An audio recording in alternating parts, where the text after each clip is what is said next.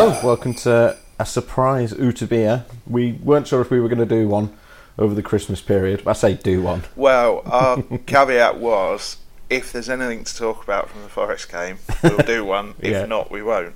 Yeah, and I think it's fair to say there was plenty to talk about from that game, wasn't there, David Hartrick?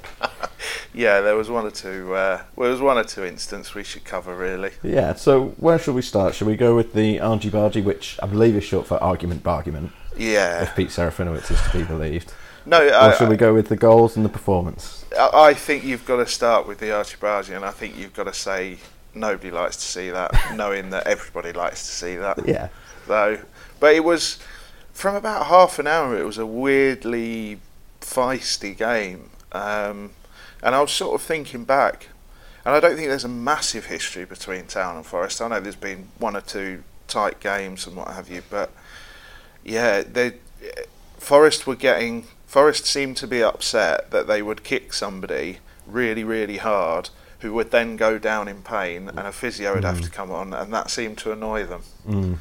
And we know the Cowley special. We know he likes a physio on once a half, so he can chat to his defence in particular, usually. Yeah.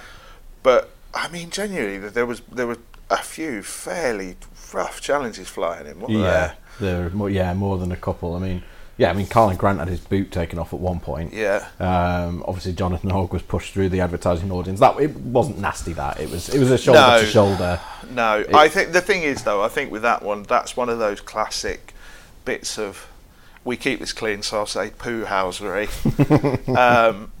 where the player knows he's running at full pelt off the pitch, and he just gets that classic little nudge in the back that just sends him then out of control.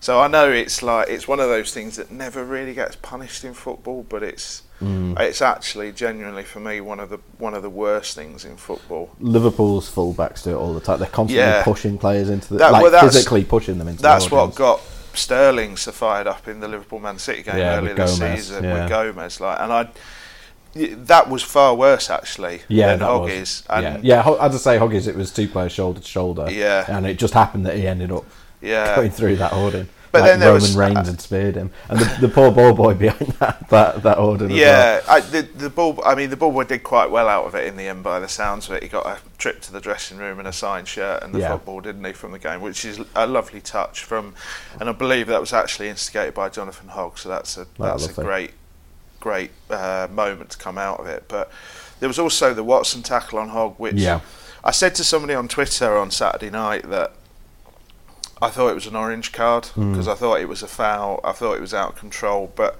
I think it was one of them where the intention wasn't there to tackle like that. Like you thought, I thought he stumbled into it. But I think he lost his foot in a little bit. Yeah. I don't think he meant to. He was going. I said on Twitter, I thought he was going in for a fair tackle. He wasn't. He was going in from behind. So a booking was probably right, to be fair. It ended up, as you say, looking worse than it was because he lost his foot in as he went in to make that challenge and ended up sort of. It's one of them that looks far worse than it actually is, and if he'd been given a red card for that, I don't think anybody would have complained. Put it that way, but at the same time, I think it's probably an orange card. Yeah, it's your classic sin bin offence, isn't it? Yeah, exactly. And I don't think. I mean, the Swansea game, we talked a lot about the referee after that game, and I'm really loath to talk about referees, as you'll know. But the referee in that Swansea game was horrendous. It wasn't a situation like that though. No. There wasn't really much the referee could do. He did everything he could. The ref kept quite a lid on it, but I said to my analyst at Opta at half time, I said 5 yellow cards in this half because there was one in the first, but you could just see the amount of players he'd given a final warning to. Hoggy, Chalabar, Bakuna on the Town side, and about 4 Forest players. But the half time coming together, that we were in the press conference afterwards, and Danny Cowley said, he told him to manage one of his members of staff. He did tell him to manage one of his members of staff, but perhaps not quite as politely as, because I was watching it. Part of my brief for the game is that I have to keep my eyes on the game, but I have to keep my eyes on everything else that is not being captured by cameras for Opta, and you could see that flare up coming for a good 2 minutes before, and at one point the Forest manager was sort of shouting at Danny Cowley, and he sort of turned his back on him and was just telling him to sit down, and you could see something were going to kick off. And then at half-time, to be fair, I think the two managers were both just not having a coming together, but I think they were both saying, you stay in your area, I'll stay in mine. I don't think there's anything more than that. Problem was, then we get into the tunnel, and Hudson, I think... It's Hudson and Dawson, Michael Dawson from the Forest bench. I think Hudson was Hudson. trying to defend his manager and probably said something. Then Dawson comes flying in and walls him up, and you can see in the video, I think Hudson laughs at him. He does, yeah. Then it just goes, stewards, police, everybody in the tunnel. Some of the players walking off, you could see as well, it wasn't a massive flashpoint because some of the players were literally just trying to get to the changing room. Yeah. You could see they were annoyed as well. Yeah. Just let me get to the changing room. So there was a bit there. But then second half, I was quite surprised that it only really boiled over once, and that was the instant right at the end where there was a bit of pushing and shoving, but it didn't come to it. And then we get to the final whistle, and Ben Watson just lost it. Yeah. Absolutely lost it. And again, the coaching staff come together. Danny Cowley said he was trying to break it up at that point, because I think I've only seen a little bit of footage once. Yeah, I've seen the half-time one. Yeah, but I haven't seen the full-time one. I think Watson's trying to get to Nicky Cowley. Yeah. So Danny's over to defend his brother, and then people are... It's one of them where everybody is so concerned with trying to stop something happening that they don't realise they're all bumping together in a melee and it's actually making it happen. And yeah, there were reports that Watson threw a punch. I didn't see that live, and I didn't see that on the... I was keeping quite a close eye on Watson. I didn't see a punch thrown. He was sort of... there was someone holding him back and he was sort of reaching over, but I didn't see him. Yeah, and the other thing is he went from 0 to 100, then back to 0, because he flew out. I think he was trying to get a Nicky Cowley, and then I think he realised, hang on, I could be in trouble here, and he then started shoving people out the way so he could go and shake Danny Cowley's hand. Yeah. So I think he realised. But it was, he's an experienced player, Ben Watson, isn't he? Yeah. And he plays on the edge. He always has, that's Since he was at Wigan, Yeah, that's what he does. Nothing wrong with that. We can't sit here on a Huddersfield Town podcast with Bakuna and Oggy and a couple of others, let's be honest. Yeah. I'd say there's anything wrong with that, but yeah, it was just a really, I never thought there'd be any hint of that, and it turned into, quite a, challenges flying in. But the other thing was, off the ball, I don't know if you noticed it, because you're live blogging it, and it's difficult, because you've got to stay up with the action. Yeah, I mean, this game, normally every live blog, it's normally we do an update every sort of 3 to 10 minutes, and it was literally, if you go back and look at it, it's something every 2 to 3 minutes on Saturday. And, like off the ball, Kuchunga and Kima on that side, just constantly having a go at each other. And I mean, he got dumped on his ass a couple of times, Kuchunga, and I mean, there were, I think, 2 of them went unchallenged, and he stayed down from them, and he had to have the physio, and he got a rough ride, Kuchunga. Yeah. He really did, and he did very, very well not to... I think if that had been probably one of 5 or 6 other players on the pitch, he would have gone in 2-footed at some point and just lost it. But Town, I thought, were fairly magnificent in both the way they kept their head and also their gamesmanship, because we talked after the Preston game, didn't we, about them needing to be cuter. Yeah, because Preston was almost the opposite game, because their roles were reversed, basically, because Preston were at home and they poo-housed Town off the park, and Town lost it and reacted and did what Forest did, and just lost their heads and were, so, and they seem to have learned from that. I think it's been every game they've sort of been going, with maybe the exception obviously of Bristol, they've been sort of amping that up, particularly at home. We spoke about it after the Blackburn and Brentford games, that they were just starting to learn to play the opposition at their own game a little bit, but also, things like time wasting, slowing the game down, little tactical foul here and there. Like it or not, that's football. Yeah, you've always pinpointed that Millwall game as the game where they're like, right, that's it, we're going to have to start doing this ourselves. Yeah, absolutely. And you can see that, I mean, I don't know how you work on it on training, but you could see there are certain patterns there. And you have to do it. Because there must be a signal of some kind. And I'm sure when the physio goes on, I'm sure they know instantly whether this is a time to have a quick chat with the defence or whether somebody is seriously injured. They'll know within 5 seconds. Yeah. But again, there's nothing wrong with it. No. It's a tough division with tough teams. These are the things you have to do, and what you have to do is you just have to be smart with it. Particularly the position town we're in and where they've come from, like they absolutely needed that. I mean, it's incredible the way that those kinds of games now, you feel like if it turns into that kind of game, it actually favours town. Yeah, absolutely. Which a few weeks ago you never would have said. Like before Danny Carley came here. Yeah, I never would have said that. I was listening to some early podcasts we did for research for something. And we were even talking after the Derby game about Town having to learn how to play in this division again. Yeah. How to play the referee, how to play the opposition. Yeah, how not to get wound up. What hurts them and everything. And it's good to see that even though they've got sort of a couple of leaders out the team at the moment and they are a bit of a scratch side, they've learned, and like, if that's your team, if you're the home team and you're doing it, you absolutely love to see that of a crowd. If that's the other side, you hate it and you get on the back. That's football, We're all hypocrites. We all do it. But that's exactly what Town needed to do, because particularly first half, there was that spell, sort of probably 5 to 15 minutes where Forest were really getting a lot of joy and starting to carve them open. The gap between that 4 in midfield and that 4 in defence, Forest were just dropping people Cash into was it. Getting forward so often. Yeah, well, they were dropping people into it, and Town's midfielders didn't know whether to drop back with a man or the defenders to push up.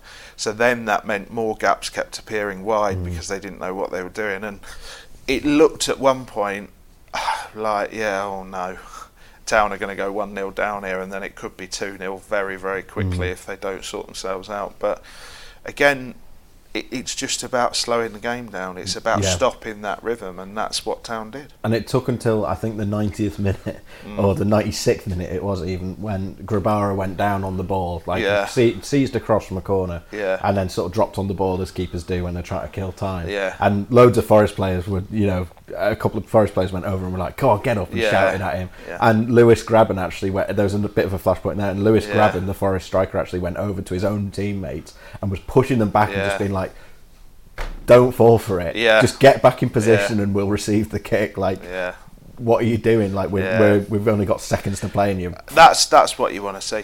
That's what you want to see. Yeah. It's like I said, it's hypocritical, because when the other team does it, you just sit there going out of your mind. But it's where Town are at the moment. We spoke last week about where Town are, and is this the best you can possibly expect at the moment? And Saturday really was that again. Really, it was they played the game the best way they could and got the result ultimately. Yeah, I mean, it was a good time to play Forest. We're in a chat with Dan Story, aren't we? He's a Forest fan, and he really wasn't expecting anything out of that game, and he didn't get it, which is delicious to see. Yes, but his default position as a football fan is exactly the same as mine, which is pessimism. So he never expects Forest to win any game. But I said to you before the start, this suddenly feels like a draw. Suddenly feels like a bit of 1-1. I thought all week up to the game and on the day, even at half time, I was saying this is 1-1 all over. Yeah. So I'm glad I was wrong, because. But like that Forest attack, Joe Lolly I thought was brilliant. But nobody was sort of reading him or reading his runs or reading his passes. And like, you look at that Forest team and that first team squad, they've got loads of really, really good players, but it's just like a island of misfit toys that don't quite fit together. And I'm sure there's a very good team in Forest, but they are easy to wind up, they are easy to slow down, they are easy to knock out of the rhythm, they are easy to stop playing. And you got to credit the manager for doing his homework, because also I thought Town won the one-on-one battles on Saturday all over the pitch. and usually you can afford to lose a couple and still win. But I literally thought position for position. I thought Joe Lolly came into the game at the end, but it was more out of desperation than it. He was the only one who seemed to realise, hang on, we're 2-0 down and we've got to get some urgency into this game. And even he was getting frustrated with himself because he overhit a few crosses. He was trying to do it all himself, wasn't he? And that's winning the one-on-one battle. That's getting into his mind. So, yeah, again, you got to credit the managers really for picking the right team. Yeah. Given what they had, Bacuna on the left, I thought worked really well. Yeah. I wouldn't want to see it longer term, but I thought for this particular game, given that they got no left footers, I thought it worked fine really. But it's interesting the systems that they used, because they started in a very strict 4-4-2, and it really was line of 4, line of 4, line of 2. Yeah.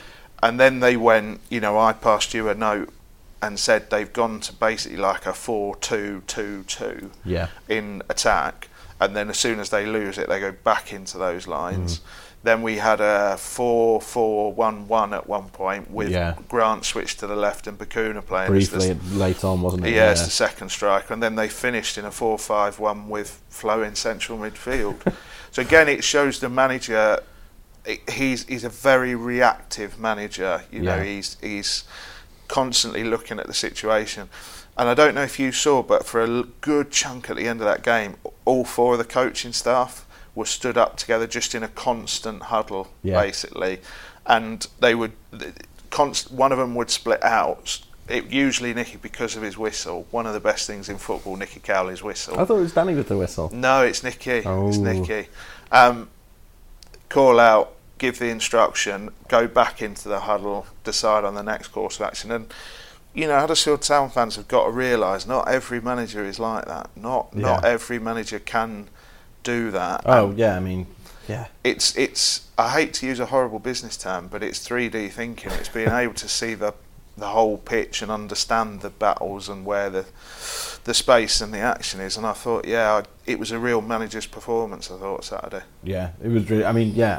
One of Jan's great weaknesses was his substitutions never paid off ever. He complete opposite. He's a passive manager. He tells his team how he wants them to play at the start and sticks to it rigidly, regardless how it's going. Yeah. Whereas Danny Cowley, I genuinely think if a 4-4-2 wasn't working 5 minutes in, he will switch it 5 minutes in if he wants to. Interestingly, for all those changes of shape, and there have been a few changes of shape over the past few games as well, he's never gone back to the 4-3-3. I think he's after Preston. I think he's decided that's it, because when he first came in, he stuck basically with Jan's 4-3-3, which we were surprised with, and they did that 7-game unbeaten run they had. They played it a few times and they did well with it, but I think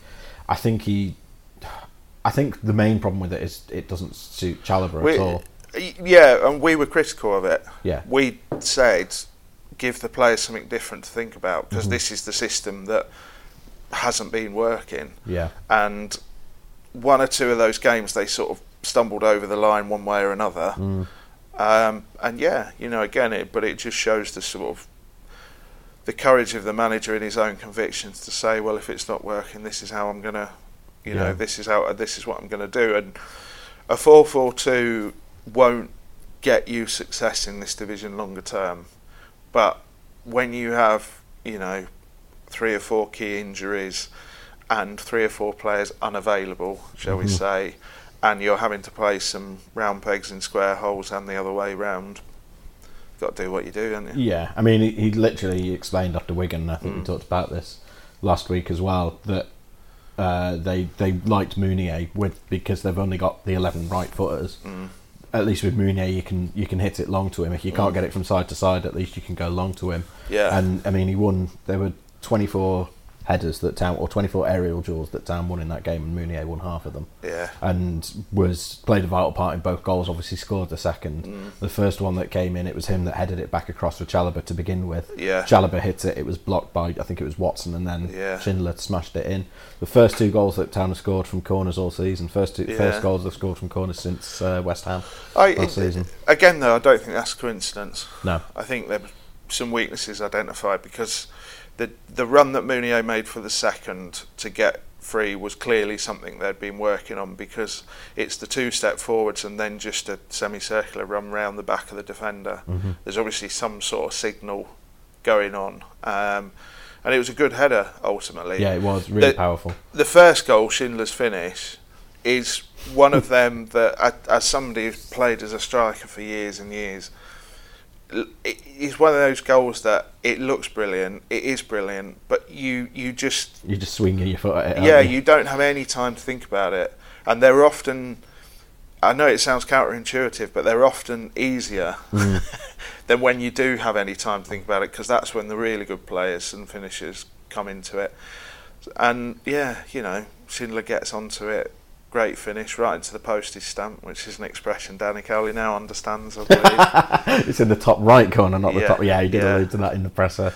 But he'd had some criticism for saying that about Carlan's goal against Wigan, because it was the wrong side.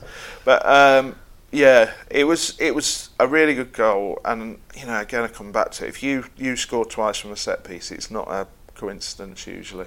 And they've been going for that back post delivery for weeks. Because there were a few when Alex Pritchard was fit. He swung in he I think 3 times in 2 games he never hit it, and it went out at the far side.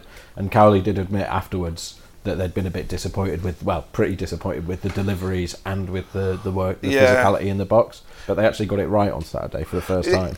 And Grant's corners are getting so much better. Yeah, he's obviously working on it, and when Pritchard comes back into the side, I assume Pritchard will take over corner duties again. But I don't want to bring up somebody who wasn't playing, but again, it's just another reminder that Pritchard really has got to bring it up a level. Because the last of those corners he overhit, if you remember, was quite late on in the game, and it was basically Town's last opportunity to do something, and he put it straight out of play. So yeah, he's got a lot on his plate, Pritchard, I think. I mean, don't get me wrong, they would love him back in the side and in the squad without a shadow of a doubt. But yeah, it's time really found a bit of form and got a run going. And if he does, that's only going to benefit Town. One of the questions that was asked in the presser was about Grant's output, and are Town too reliant on him, given he's been involved in over half of Town's goals? Something like 60% of the goals. Yeah, one way or another. But that's the lack of Pritchard, isn't it? Yeah. That's the thing. It's it's what Town are having to rely on at the moment. But yeah, the set piece thing, he was talking about, the little red folder with the set piece routines. It's 25 goals a season. I completely agree with him, and it's 25 goals a season. I would argue Town didn't have in the Wagner era, never mind now. So it takes time. Who Scored said they've had 4 from set pieces this season. I only count 3. I've looked back through all the goals. I can't work out where they've got the 4th one from. It's who scored though. So. Unless they're counting that throw in for Grant's goal against Wigan, but anyway.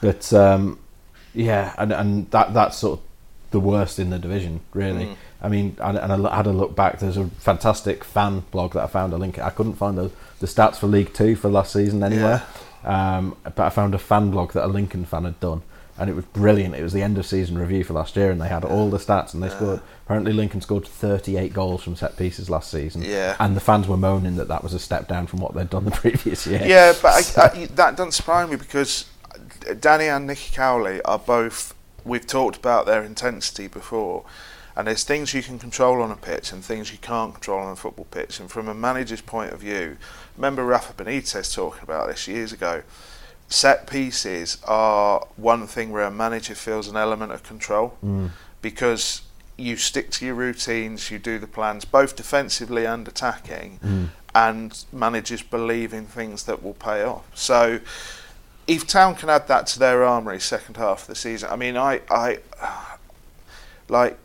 think Town will finish much stronger, obviously, this second half of the season. But I think the one thing you'll see is I think Town will score more goals, not just from set pieces, but I think a couple of new faces, getting Pritchard back fit long term and running the side, and hopefully Campbell stays fit. But I mean, even if Campbell's not fit, Town have proved they can cope with that now, which, I mean, 3 weeks ago, I would have said it was a far bigger issue than it actually is now. Yeah. So I expect Town to, up their goal input by probably 25% realistically. Yeah. You look back at some of the narrowest games that we've sat there and done. Town have missed so many chances. Everybody knows about Kachungas, but there's been other players who've missed solid chances. Second half of the season, I think that will turn round. I really do, and that alone should see Town into mid-table comfort and security. Yeah, I was going to ask where you see Town going, because we're halfway through the season now, which is a nice place to reflect on it. We asked Danny Kelly about that, and he immediately said, "Oh, well, it's not all my fault." So, which brought a huge laugh in the press room. Yeah, I mean, I was looking at how the league tables have been in previous years. This is about as small a gap as there's been in the last 10 years or so between the playoff zone and 19th, which is where Town are, and it's about as big a gap as there's been between 19th and the bottom three. Yeah. So it's very much of a muchness from, you've got the two at the top, West Brom and I forget who the other team is, someone or other. Rhymes with weeds. Yeah. Are up at the top, and then it's very much of a muchness. I think there's 7 points between 3rd and 13th. Leeds and West Brom are the best two teams I've seen in that division, so it's no surprise they're up there. But everyone else, I think there's good teams and there's a few bad teams, but the gap between those two things isn't gigantic. I wouldn't say. I think the slight problem Town have got in terms of pushing on is they're 7 points from relegation, because they're six points above it's Barnsley who sit in the top place, but 2 wins in a row, Barnsley. But I think they're 6 goals better off goal difference wise, so essentially it's 7 points really. So I think they can stop looking that way for a little while anyway. But you're only a couple of bad results away in the Championship. Particularly given that they're playing Middlesbrough and Stoke and Barnsley in the next few games. But I think the slight problem they've got is there's a little bit of a gap to get into that next cluster of teams. I think it's about 6 points again. 6 or 7, I think. Yeah, it's 7 points off QPR. Yeah. So QPR, it's 7 points from 19th to 14th, and then it's only another 7 from 14th to 3rd. So I think Town's big sort of mission is to try and get into that next cluster. Yeah. I think to get into that next cluster and then try and push into the next cluster after that is probably unrealistic. I mean, Championship's a crazy division. Who knows? It could happen, but I would agree it's unrealistic. I just think Town want to finish the season 12th or higher. Yeah, that's got to be their goal. If they finish 13th or 14th, I don't think anybody would be beating themselves up after the start they had, but that needs to be where they finish, and then it's all about the summer and not giving everybody like a 15-point head start next season like they have this. So I always said that they'd be clear of the relegation zone at this point. I think probably by the end of February, I think they could well be nudging that sort of lower mid-table group. And then who knows really? Who knows? But the problem with the Championship, there comes a point about March where you do start to see a gap forming. And I think the problem is, even if Town are in really fine form, it's just they're going to have to beat every team who's above them as a minimum, and I mean it's just not realistic really. But if Town finish 12th this season, you'd have to say that's a massive result really. We'll see. Where do you think they'll finish? I mean, I've done the enough. I've looked at, if they were to continue their current sort of points per game that they've had over the last 50. So Callie's been there for 17 games. We write off the first 2, which admittedly they lost, so it's a bit of a false, but let's write them off. Then they're taking 1.6 points per game. If they get that through to the end of the season, then I think they'll finish on 61 or 62 points, which would put them 12th to 14th. Going by previous years. Which seems about right. I mean, when I did that calculation a few weeks ago, they were looking at 16th. So that's quite an upturn, to be fair. And I think they usually say it's about 44 points in the Championship to make sure you're clear of. Yeah, and Cowley's targeting 50. Cowley's not looking at anything beyond getting to the 50 points. Yeah. And I can understand that, because the message he's got to give the players is we're not safe, we're not talking about anything until you get to 50. But things change and targets move. They do.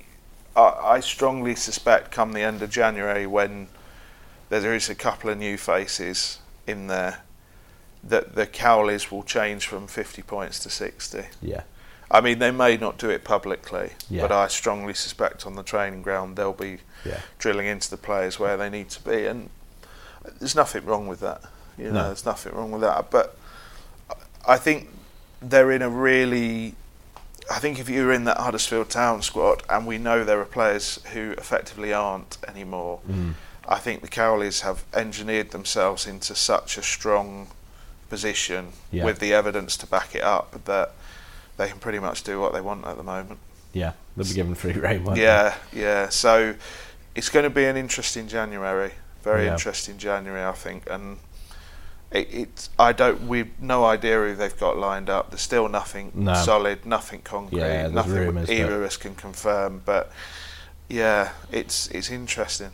Worth talking about Flo for a minute. Yeah, it is. There's a few players that I think have done really well. This is sort of the most heartening thing. We're talking about January, and obviously it's very exciting to think about who they might bring in. Yeah. But to me, probably more important is the fact that the players that they've inherited, so many of them have improved from where they were at the start of the season. I mean, you forget now, but Juninho Bacuna was terrible. The first few games, he was awful. He made us look like idiots, because me and Steve had spent the summer telling people he was going to be one of the better midfielders in this division. I was on Not the Top 20 saying that. Yeah. So his first 5 games, he was wretched. And I think there were caveats and reasons for that. You know, I know he had 1 or 2 personal problems, but Flo was a constant source of discussion. Yeah. Constant source. And I think it's when he's on the left, he hasn't got the confidence to stray out of position like he does on the right, because he's not as comfortable, and I think that serves him. But not just that, you can see there's a player who's putting in some hard work there. And to be fair, I don't think you could ever say of Flo, like you could with 1 or 2 other players who are not involved in the squad at the moment, I don't think you could ever say with Flo, oh, he's not trying. He was always trying. Yeah. He just wasn't very good, to be brutally honest. Yeah. But he was, I mean, he was... We were talking about who's the man of the match. It was one of those games where you could have picked any one of about 5 players, and you'd say, yeah, okay, fair enough. Because there were several that were good. Yeah. Mounier, Hoggy, Grabara, Schindler, and Haderjanai was very much on that list. Yeah, and I think, I don't know if he's a natural fit there for the rest of the season, and Jayden Brown came on and got some minutes, which was very good to see. But suddenly feels more of an option than he did, even 4 weeks ago, really. He's a useful squad player. Like, if you were playing Football Manager, and you saw that you had LB, RB, LB, RB, ML, R. And we're not going to stick centre mid in there. No, but I mean, he can play up and down both flanks. He's shown. I mean, got that assist he got when he set up at Charlton for Matty Daly. That was when he was playing on the left wing. And he's played on the right wing for Kosovo, and so 1 or 2 people he's said on the right wing for Town. He did it against Blackburn. 1 or 2 people said, "Oh, he's playing for a move." I think that's a bit unfair. Yeah, I think. I know we're coming into the transfer window opening and all of that, but I think with Flo, there's more to it than that. I think he genuinely realised he was he couldn't. You can't escape the Gal Farm groan, as Jim Chisholm once said. And he'll have known, he'll have heard the stick he was getting. And, there were games where, I go back to that Fulham game where he was out of position so many times and just put his defence under so much pressure continually against a team who really like attacking. Hopefully that's out of his system, but who knows.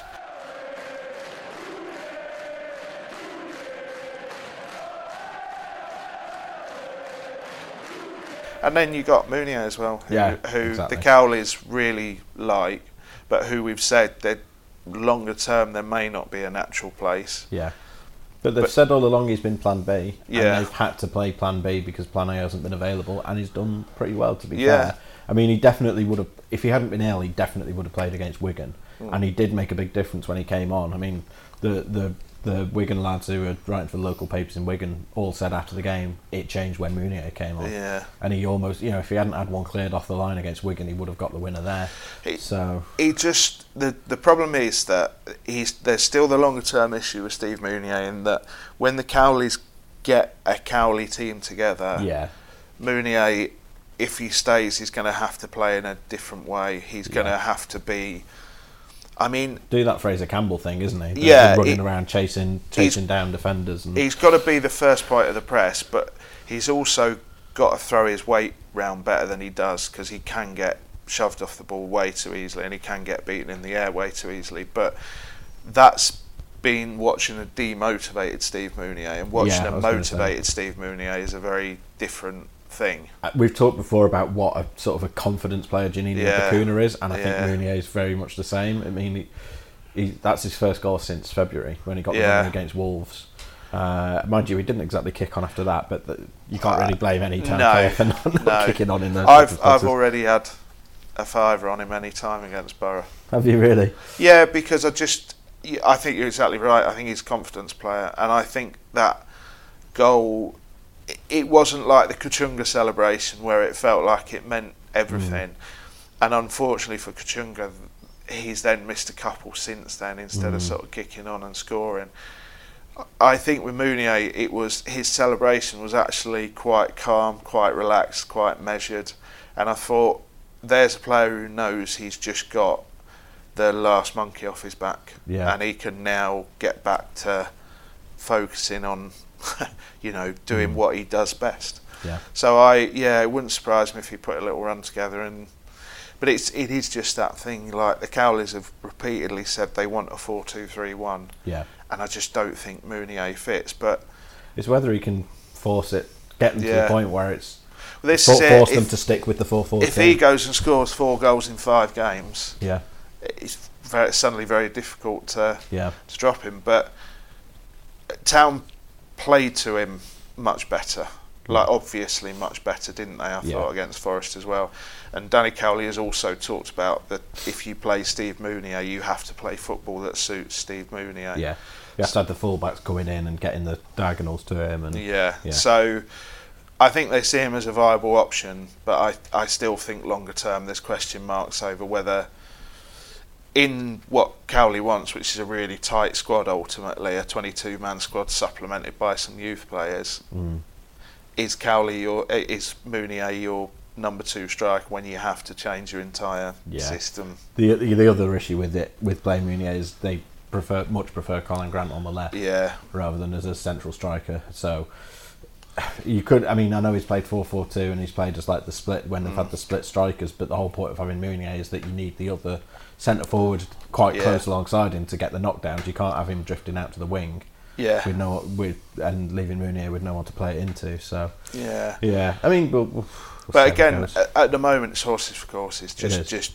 play whatever football gets you a result. 7 points from out of a possible 9 from the last 3 games, and this is the game that we said when we looked at this run of fixtures they're on, probably if there's one game they could afford to lose, it was Forest. And they've won it. So that it doesn't buy them a win anywhere else, except maybe Blackburn. It doesn't let them off the hook if they were to lose to Borough or Stoke or Barnsley. I think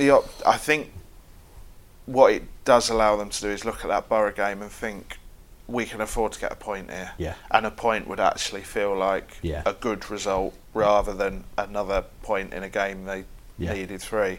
So I think that's quite a big thing, and I still think that's a bit of a banana skin, that Borough game. I still think Borough are far better than their current position. They played well on Friday, didn't they, against Stoke? They did. They didn't start well, but they grew into the game. They changed their shape, didn't they, at half-time?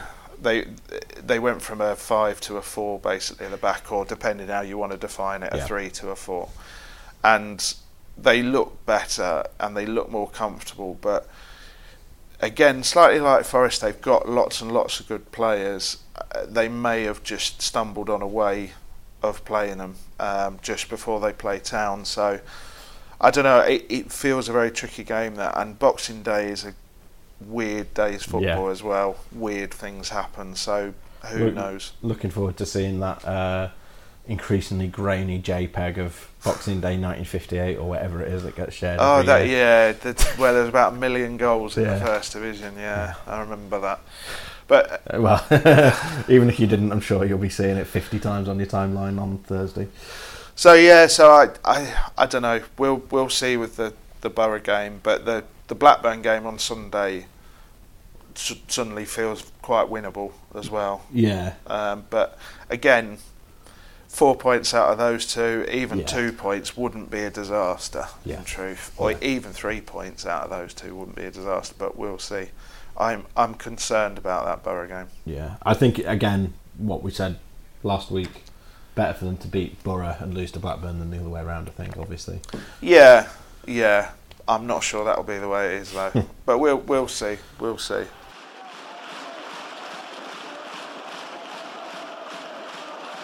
The other bit of news this week, which we should touch briefly on, is Neil Hart doing his U-turn on the chief exec role.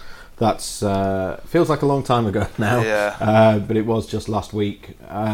So he had agreed to join from Burnley in the community, and then Burnley's own chief exec has then left to go and take a job to be CEO at the EFL. Yeah. So then Hart has then turned around to Town and said, actually, I'm going to take this Burnley job. Yeah.